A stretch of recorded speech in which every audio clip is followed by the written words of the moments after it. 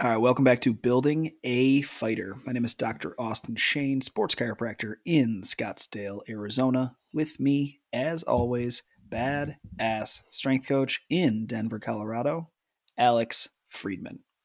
Today, we're going to be talking about a topic that is near and dear to my heart. I love it. I love talking about it, and it is training trunk stability and why it's important. So, Alex, Austin said, quote unquote, for this, he can do this with his eyes and ears shut. Exactly. I can do it like you have seen the monkeys, like see no evil, hear no evil, say no evil. So it looks like I don't get a word in piecewise. No, this is going to be a lot of rants on my end. But Alex, talk about trunk stability. Why is it important from your lenses? For a lot of my lenses, it just helps us hold good position, right? Like first off, you have to learn good position and like how to do that with the trunk, which is way overlooked in almost every training program ever. And it's overlooked because a lot of athletes do this subconsciously or they get away without doing it, right? So we're talking about breathing, talk about bracing, talk about that type of stuff. It gets way overlooked, which we definitely need to dig into the nitty gritty on how to do that stuff. But where I see trunk stability playing the biggest piece is the ability to punctuate our movement with good position, right? And so what I mean by that is everything that we do, whether it's wrestling, striking, clinch work, cage grappling, jujitsu, it's all underpinned by efficiency and whoever can maintain better position consistently, right? And so loading your trunk and being able to stabilize in that manner and in a good position, which I keep saying good position. What I mean is, your ribs stacked over your hips, diaphragm aligned, head higher than the hips, just these biomechanically sound and strong positions. If you can find those more consistently and then hold them more consistently than your opponent, you're more than likely going to open better opportunities for yourself in MMA. And then the more opportunities you see, obviously, the more you could capitalize, the more success you're going to get. Right. So I look at it very much from a consistently stable and strong positional lens, which I know is very up here meta, which is kind of not your view, Austin. Is that correct? No, I think, trunk stability is an extremely important concept through and through. No matter how you do it.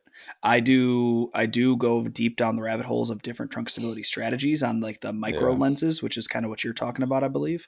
Yeah. But from a macro level, trunk stability is one of, if not the most important part about success, right? In any positional like skill. Yeah. I use the analogy of a pop can all the time. So the top, your rib cage is going to be the top of the pop can. Your pelvis is going to be the bottom of the pop can. And then your transverse abdominis, or like that inner weight belt that wraps around in 360 degrees, that's going to be the outside of the pop can. If I have a dent in a pop can, it's extremely easy to crush. It takes about 8 pounds of force. If I have an undented pop can, I think it was, why am I forgetting the number? I think it was like 678 pounds of force, I believe, it was along those lines. It was about 600 more pounds of force to crush a pressurized pop can versus a dented pop can, right? That's a lot. If we take that analogy now, we aren't pop cans. So obviously there's differences. No. I know, right? We're not made of aluminum. I identify as a pop can. Oh, don't get us canceled. Specifically Orange Crush. Hey, if you're going to pick one, that's the one. That or Mountain Dew. I actually like Grape Crush better. Ooh, gross. Anyways, we're not pop cans, so there are some disparities. But for the most part, the same concept applies, where if we're able to pressurize and if we're able to stabilize, then everything else has something to pull off of, which I think is the most important part. Why I think the trunk is the most important part of the stability or of the performance equation is because in order to generate force, in order to generate power, in order to literally do anything in a macro level, your muscles and your slings need a stable surface to pull off of. One of my favorite analogies, or I guess stories, is like you can't shoot a cannon out of a canoe. Sure. You cannot expect to generate large amounts of force without having a stable trunk to push off of. 100%. We're going to run out of analogies in this podcast because I just thought of another saying that I always use. But um, that stability that you find when you're trying to perform, I think it's ignorant to think that it's not going to happen or that you're constantly on a canoe, right? Like you're going to find ways to stabilize and to create solid position. They're a lot of times just going to be suboptimal. They're going to be not as good and you're not going to have as much power or mobility in those. Exactly. Something's always going to be lacking. And something could be lacking power mobility, but could also be a less efficient strategy. So it actually is going to cost you more energy. Yeah, and so you get tired, yeah. That one right there is we call the extension compression stability strategy, where we lock our lumbar erectors or our low back muscles in place, and that's how I choose to stabilize. Well, guess what? That's extremely taxing on my system because those are big old fucking muscles. Yeah. So that's going to cause, if that's what I'm using to stabilize any sort of positional movement, then that's going to drain me of energy. That's going to cause me to be less efficient, and I'm not going to be able to perform at as high of a level, not just lacking the power that I can generate as well.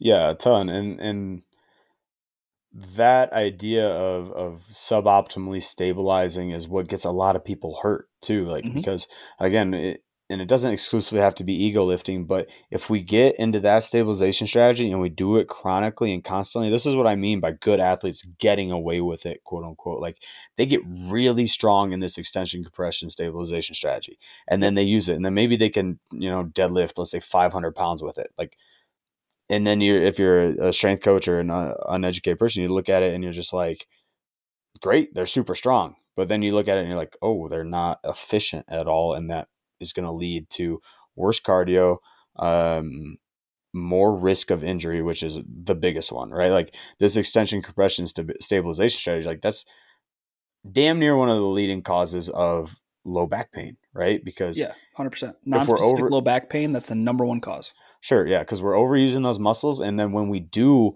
overload them, we can't feel it. Then we have no stability to fall back on, and there goes the disc, right? If my understanding is correct, coming out of chiropractor, disc would be more flexion-based load, sure. Typically, but it's more like I don't like facet syndrome as a diagnosis, but it's more so non-specific means the tissue's irritated. We don't necessarily know which tissue, but there's irritation due to either too much load or positional load, whatever. That's most likely from extension compression because we're overusing the musculature. Those tighten up and it causes, whether spasms, pinching on the nerve or whatever, it's causing that spasm, which is going to give you the symptoms. Right, that tightness. Yeah, that's the symptoms you're going to feel. So combating that, and we talk about like the phrase that came into my head was proximal stability equals distal mobility, right? So it's like if we stabilize more correctly rather than this extension compression set. Oh my goodness, how many times can we say that? ECSS. So if we do that with our back, we can't be as mobile through our hips, through our trunk rotation, through a million different movements that you're going to have to use in the MMA cage, right? Like you have to use those. And if you're limiting yourself by using your erectors to stabilize everything, then you're just by definition not reaching your potential. Right. Like I say all the time, like using your low back to stabilize your spine is asking a muscle to do a job it's not designed to do. For sure. Right? For sure. I'm not an accountant. If you ask me to do my own taxes, I'm going to flounder. Absolutely flounder. There's a reason. My dad's an accountant. He does my taxes. Exactly. He does our taxes. But if you ask me to do a job that I don't know how to do, I'm going to be confused and I'm going to fuck it up. Right? That's all you're doing. If you ask your low back muscles to stabilize and that's your primary source of stability, well, guess what? Then they're doing somebody else's job, which means then somebody else is going to have to fucking do their job. Then it goes down to the hips. So the hips don't have any more, the hips are less mobile because they have to stabilize for what the low back should have been doing. And it just keeps going down and down and down. And that's where we talk all the time about chains. Like that's the connection to where knee pain can cause back pain or foot pain can cause shoulder pain and vice versa. All of these different things are just a part of a chain. And if you're asking a major part of the chain to do a job it's not designed to do, then it's going to cause symptoms somewhere. It might not be in that spot, but they're going to be somewhere. 100%. And that's where, and for you guys listening, I promise we're going to get to strategies of doing this correctly. We're not just going to keep droning Maybe. on about incorrect stuff. But to me, that's where we can get into almost like our sling patterning type of stuff, right? Because one hugely overarching pattern I see in a lot of athletes specifically, but just even humans in general, standing and sitting exclusively, is low back does a lot of the stabilization work, right? Which opens up the hip flexors and quads to be completely overused because that's almost exclusively how we're driving hip extension because your glutes are relatively turned off. So to me, it goes quads and hip flexors into the low back as a strategy, and then almost up through the chest into your anteriorly rotated shoulders, right? And so that to me is a more suboptimal, or not, I wouldn't say suboptimal, but an imbalanced stabilization strategy because we're just so biased towards that. And a lot of the work that I do in a functional sense with strength and conditioning is I try and use the breath to activate the core, lock the shoulders down with the lats to link the upper body. And then we get into the glutes, which are actually our muscles that should do hip extension. Mm-hmm. Right. So a lot of that comes starting with the breath work, using the core, then starting with some retraction and depression of the shoulder blades, getting the lats to stabilize and pull and do their job, which they're 100% better at than the traps. Everybody uses their traps to pull, right?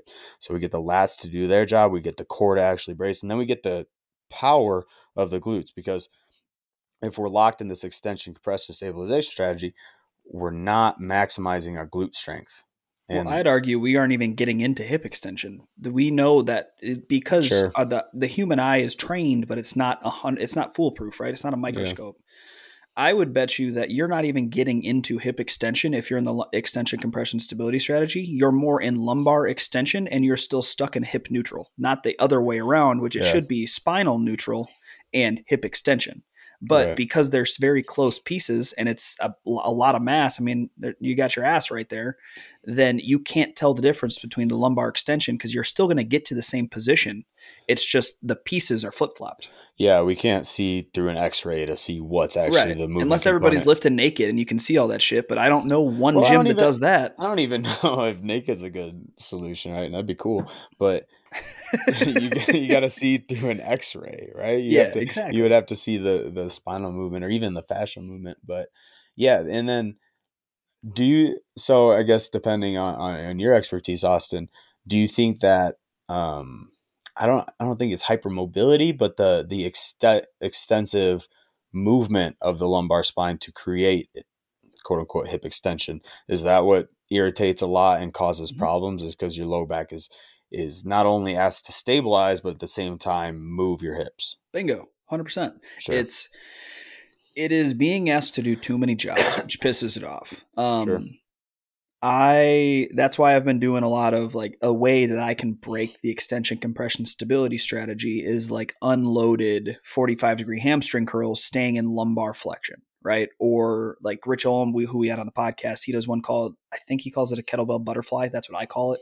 But it's almost like the setup for a kettlebell armbar or for like a kettlebell kick through, Sure. to where you have to push to the sky. The lumbar spine goes into flexion and rotation, which is going to break it. It's an antagonist of extension, Yeah, and it can't it stabilize the relaxes the spine. low back. Yeah. So before I have people do breath work now, I actually have them do this kettlebell butterfly. They'll do 10 reps on each side with like a 25-pound kettlebell above their head. And then from there, we can go into breath work because the extension Nice. compression stability strategy has been broken. And then we can Yeah. expand posteriorly. So you're inhibiting the lumbar rectors and getting them to move rather than getting them to stay stable. Like, so we're not working against the current, we're stopping the current and then working forward from that, which makes 100%. Yeah. sense. So like Yeah. muscles like that, they want to stick in the feedback loop that they're already in, right? If they're being used more, they just want to keep being used more and more and more and more and more. So Yeah. we have to give it some sort of stimulus to break that, to try to make it not even give it, I guess the word would be like to give it a little bit of amnesia to where like, what the fuck was I just doing? They forget what it's like. You ever walk in a room and you don't know what you went there for? You want to give your low back erectors that moment so that they remember, oh, motherfucker, I'm supposed to move shit. I'm not supposed to stabilize shit. And then the other stuff can start doing what it's supposed to be doing. One, I agree with you, but two, I know at least 10 strength coaches that will hate you for saying muscle amnesia, but or forgetting or whatever. but I think it's kind of funny. Oh, you're talking about the gluteal amnesia people? Yeah, That's completely different than what I'm talking about. Or some shit like activation and turning your muscles on or off or whatever. But no, I'm with you. I know that would trigger Fine. a couple Break a of people that I spasm know. cycle. There you go. Beautiful.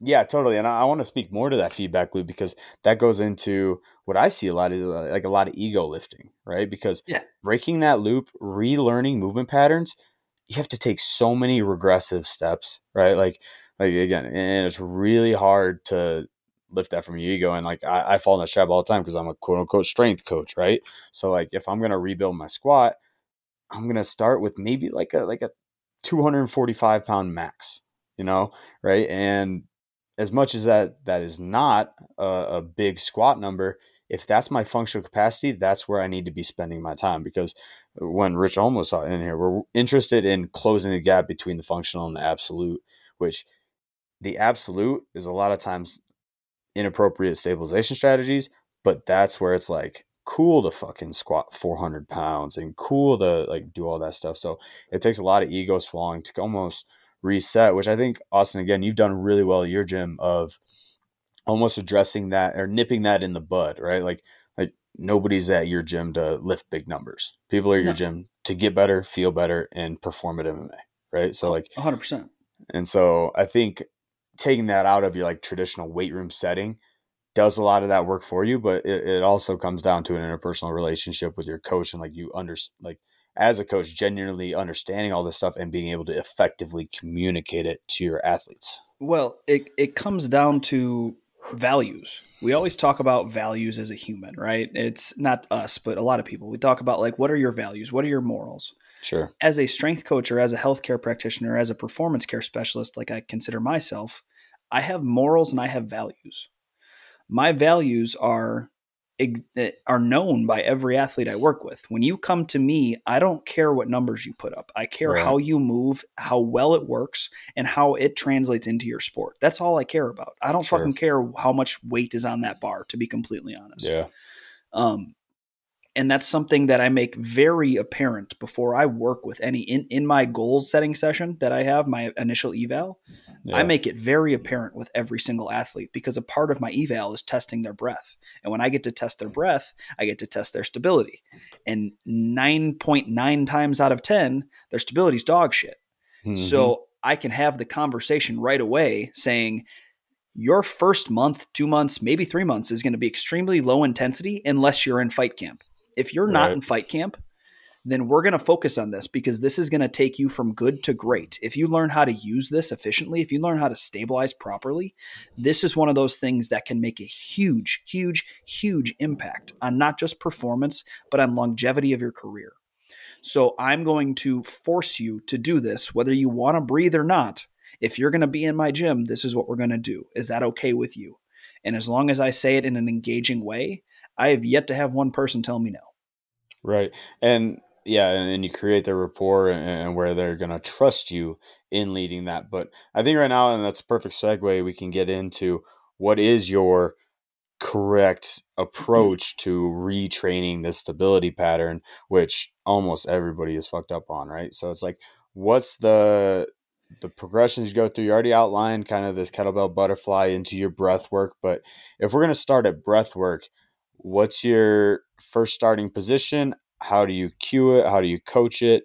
And kind of get into the nitty gritty for me on building breath work, which I know you love to do. So Bro, you're asking me to do my thing. Here's your softball. I just coached 3 new people on breath today. There you go. So how I set things up, right? I have a multifactorial approach to training stability, but it's all going to start with supine, feet elevated, so unweight bearing, not like a dead bug, but you're actually resting your legs on like a bench. Sure. Breathing, where I'm going to take it a 3-step process. The athlete's going to have one hand on their chest. The other hand is going to be on their belly button with their pinky a little bit beneath, almost like pointing towards the pubic bone. Mm-hmm. I'm going to have them take 10 breaths. Well, the first 2 I'm going to watch. And again, 9.9 times out of 10, the rib cage goes to the sky. The stomach doesn't fucking move. And I'm like, all right, listen here. The next 8 breaths, sorry, cough tech. The next 8 breaths, I want you to focus on the top hand doesn't move, the bottom hand does. From then on, it takes probably about 2 for them to realize what's going on. And then it's going to take maybe another 2 to 3 before they get relatively competent. And by about the 10th breath, they're able to push their belly button to the sky. But then I have to tell them, oh, that thing you just learned, that's 1 step of 3 steps. So that's cool, but that's the easiest. Let's go trick the brain some more. That hand that's on the chest is going to go to the side. So you're going to make a C and push into the obliques. I'm going to say, all right, so you know how to push forward now. Guess what? The breath's supposed to expand laterally as well. You got to go side to side. If you can only go forward, that dents your pop can further, and that's actually going to piss off everything we're doing. Right. So then we focus for the next probably minute to a minute and a half on just learning how to expand laterally. So I'll have my hand on one side, the athlete's bottom hand that was on the belly button then transfers over to the side with one index finger still pushing on the front, and they're expanding forward and into both sides. This one's typically going to take a little bit of time, and it's going to take a little bit more manual pressure, so don't feel afraid to push in harder. Once they get that, I tell them, cool, that was the medium one. Here's the shitty one. So every athlete doesn't realize that you should be able to breathe into your back, right? A lot of people don't know, probably listening, that you should be able to breathe into your back, but you should, because that is the last part of the stability equation of your trunk. So I'll have the athlete with the hand that's on the side. It's going to wrap underneath, and you're going to push your thumb into that back dimple or that QL area. From there, I'm also going to get on the other QL area. I'm going to say, with your breath, not with your muscles, I want you to push your finger and my finger into the table or into the ground, whatever surface they're on. Yeah. They're always going to want to cheat because they're athletes. And I told them to do a goal, which is spine to ground. So they're going to immediately use their muscle and try and flatten it out. And I'm going to say, all right, so that's the opposite of what I just said. I need you to force your breath there. If your muscle activates, I can feel it. That's why my hand's on. I don't want you to cheat. I care about you doing it right. So that immediately sets my expectation for everything else moving forward. Yeah. That I care about you doing it right. They're going to remember that. And I know because I've asked my athletes after. From there, the next about minute to 2 minutes, we're forcing that air down.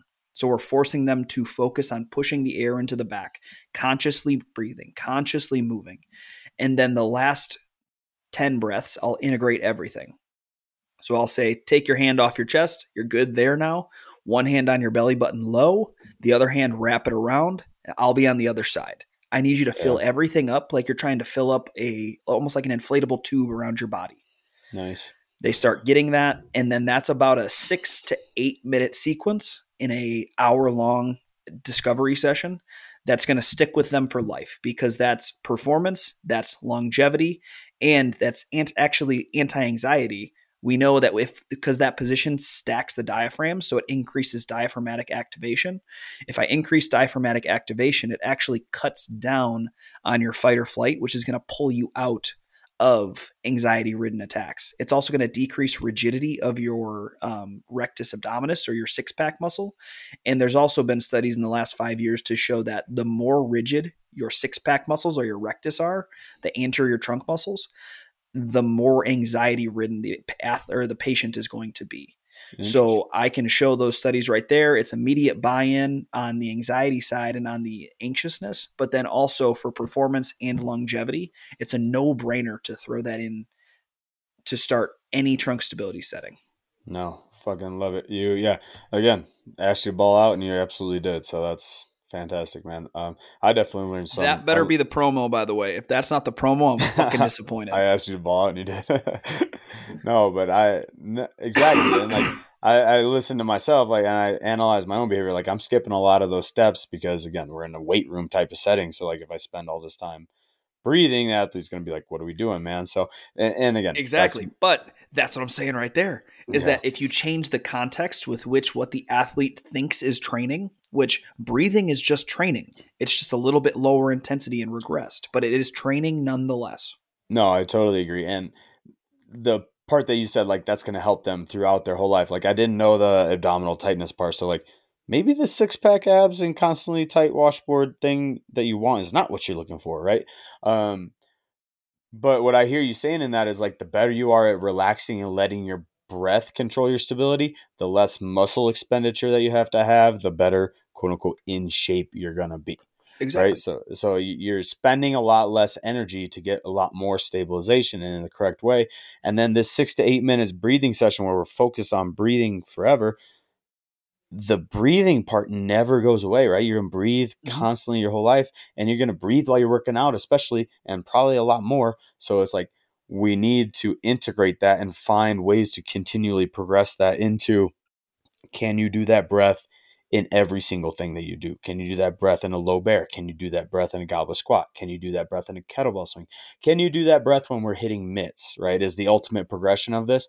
And we want to get you so good at that breath that you're never thinking about it, but you're automatically doing it, right? So that's one of the continuums we talk about. But opening your eyes to that is a discovery for movement forever and always. 100%. And so not recently, I've been doing it forever.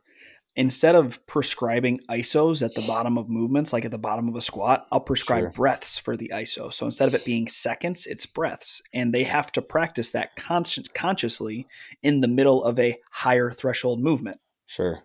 Is that how you kind of differentiate bracing and breathing? Because I know you've talked about those being two different things in progressions. 100%. So, so that was just step one, that entire process. And I'm not going to bore you guys with the entire thing and dive that deep, but I thought that was important. Step 99. Oh, I thought that was important to talk about the breathing aspect, because you could listen to that little 5-minute clip and that teaches you how to breathe immediately.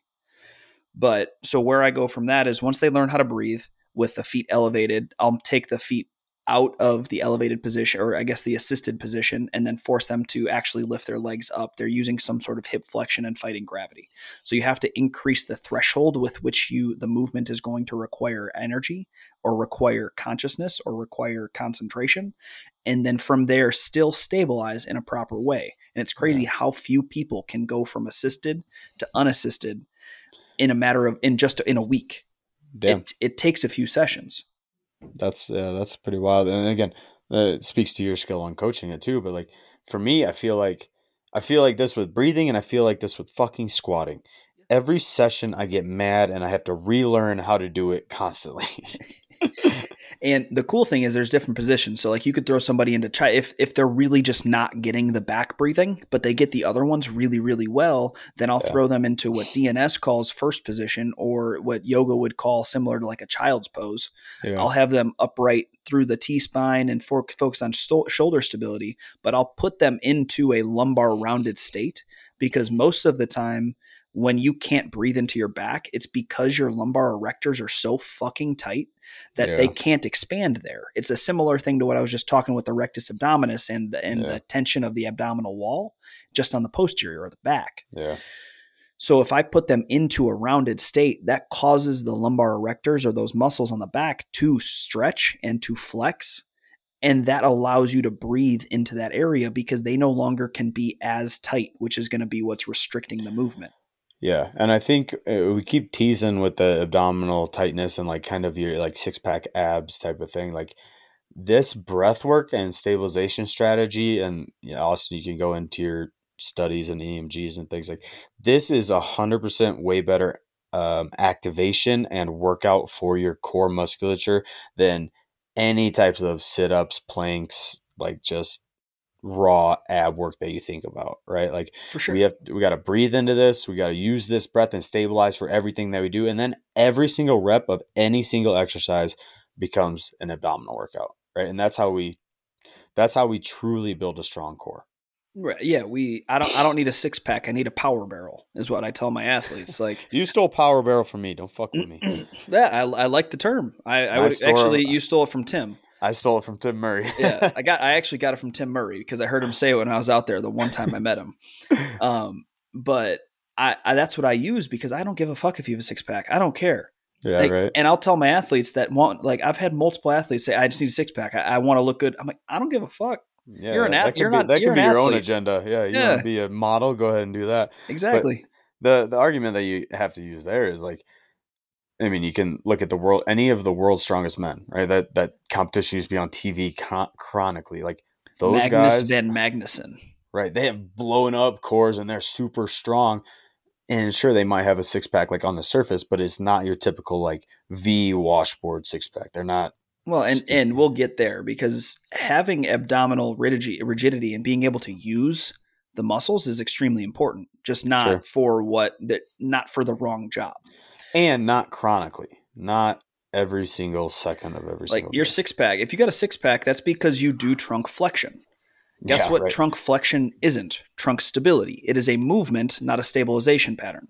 Yeah, and that's exactly true. And that's where I've kind of been, I think, in my own head, I've been over demonizing any type of like lumbar flexion or trunk flexion because it leads to that type of thought where it's like, I'm going to do 1,000,000 setups and then my core is going to be really strong. It's like, no, you're going to do 1,000,000 sit-ups and then you're going to have a fucked up low back and chronic tension in your abs. Yeah, no, for sure. And so moving forward with that, what I'd want to talk about is integrating that breathing pattern into the training setting, because there has to be something that train. Oh no, it's the question you asked. How do I separate the two?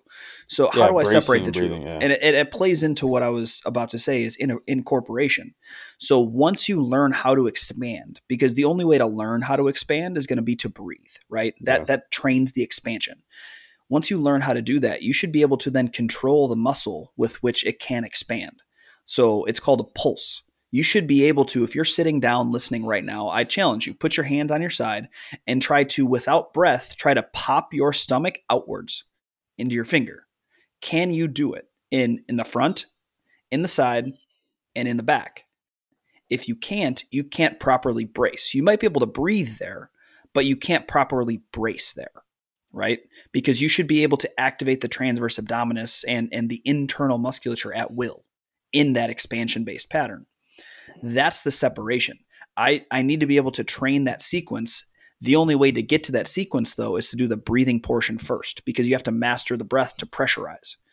Because you should be able to consciously move the muscle and also pressurize it in the same setting, because that's what actually gives you the most efficient brace. If you can force that out with the muscular activation and then pressurize through nasal breathing and really filling up the canister. Right. So we're not only like shaking up the soda can and putting pressure outward on it. We're doing that for sure.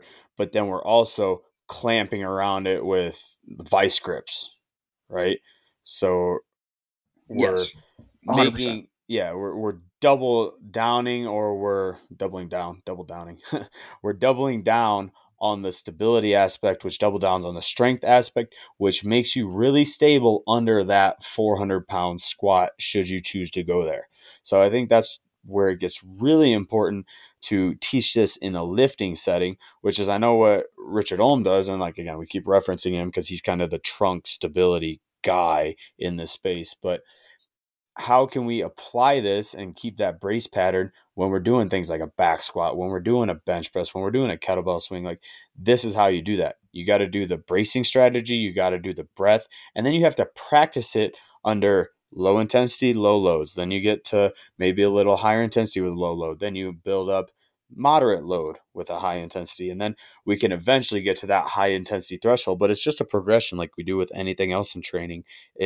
It just is very disguised because it's that really subtle nuance on how you do things, right? Like, that gets overlooked so often because we can do things or because we get them done. I think it's really important to pay attention to how you do it. And the breath just happens to be one of those subtle, tricky things where, like, how you do it is very easily disguisable.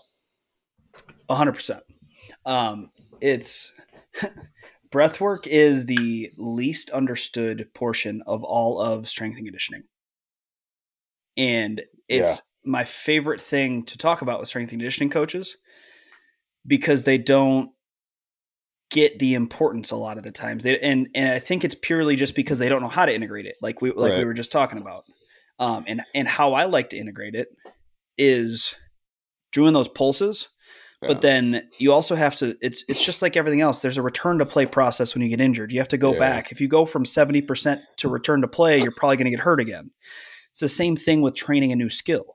We have to go in a stepwise fashion in order to train that skill in a multifactorial or into everything of your sport. Yeah.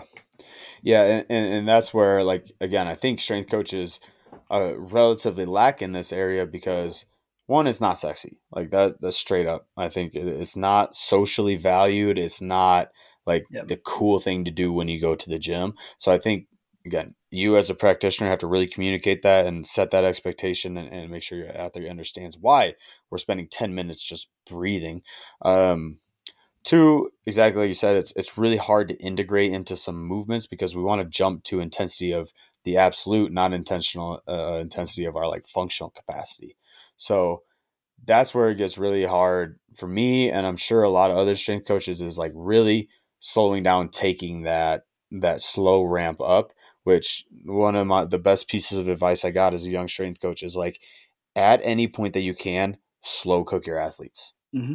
Any point that is feasible, gradually progress and gradually build. That way we can really have a good foundation. It's like a lot of times in strength and conditioning, we want to jump to like teaching our athletes like in wrestling a flying squirrel. We want to teach them that before we teach them how to shoot a double, right?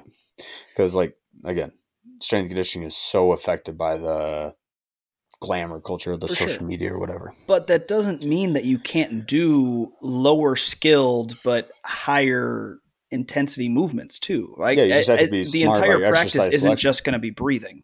Yeah. While I would love for that to be the case, I would have 0 athletes working with me if my entire practice was just breathing, because it's boring as fuck and you don't want to do that for a whole workout. Yeah. I'm going to focus on breathing in the warm up or in the cool down or anywhere that I can throw it in to where I know that athlete is going to be a little bit more focused. Yeah. And then knowing that, you know what, it's really hard to fuck up a relatively light slam ball that bounces, that you don't even have to get into a full squat. Well, I can throw them into doing some slam balls for some metabolic circuit if that works into what that athlete needs. Yeah. That's going to be something that catches their interest. It allows me to give them their vegetables, which is the breathing. And then I say, hey, the number one goal, we're doing these slam balls. It's going to be great. I want it as quick as you can. But if you feel your low back start to arch, guess what? I need you to slow it down just a little bit. I need you to be aware of what's going on. So I'm reinforcing those breathing mechanics into something that they'd much rather do. Knowing that it's not going to be a quick translation or a quick transition to that proper stability strategy. But then the next time I work with them, then instead of breathing from an assisted standpoint, the warm up is breathing and then trying to lift your hip flexor up just a little bit and back down. So it increases muscular activation. That's what integrates in. Oh, the next time is we're at the bottom of a squat, and then we're going to force that breath out, and you're wearing a Core 360 belt or a weight belt that you have to push into. Or your jiu-jitsu belt, which is a great or your jiu-jitsu belt. Integration. And then each time you just get more and more and more until now you're throwing the breath work in. It's not boring anymore. You can throw it in. You have mitts right there. You have somebody like if they're doing a partner session, you have the partner holding mitts. They're going to hold at end range. And then I'm going to focus on them expanding into that breath, changing the stability strategy. Yeah. But if I just go one day from breathing face up with your feet assisted to, all right, now let's take this concept and throwing into your mid session, then no athlete, I don't know one athlete that can do that. Right. Yeah. It's a super wild transition for sure. But yeah, it's knowing when as a coach, right, to effectively communicate and lay out your expectations or explain your process versus when to kind of disguise it in and layer that way. Like I'm not a big fan of like coaches playing their cards really close to their chest, but I'm also not a big fan of what almost every young strength coach does in the world, which is explain the methodology that they're using to their athlete, right? Yeah, I do that all the time. Right. You just got to make it interesting. At some points, your athletes want to hear it, right? But yeah, if you're just nerding out just to nerd out and like that's something that you're passionate about, like that's cool. And some athletes it's going to land. But if you do that in front of a group of 20, you're going to have 17 to 18 athletes check out immediately. And then you're not accomplishing your goal. So I think it's really important to disguise and layer things in while still making the workout entertaining and effective. For sure. Well, and that's where you could kind of go and you could say, if you guys want to learn more about this, hit me up after or something like that. Yeah. But yeah, I mean, let's just make this a multi-part series because there's Sure. so much more, and I don't want this to be a 4-hour podcast. Right. And I'm wondering too, right when you said that, I'm thinking about like your weaponing, your breathing series on our Instagram page. I Well, think that's that literally was, what it is. But then also, like, what I want to go into further is like stability and respiration are on a spectrum and they go up and down. It's literally an inverse graph. So if you yeah, need more stability, you can't respirate as rapidly or as deep yeah. or as efficiently to get the Welcome to air transfer. grappling. Exactly. So like if you need more respiration, you're going to have less stability. That's why grapplers like have a lot of low back disc herniations because you can't stabilize the trunk as well Yeah. and you're in a rounded position. So the stability factor goes down, the respiration goes up, and you're at a predisposed to more injury. Well, guess what? Grappling populations have a massive disc herniation correlation.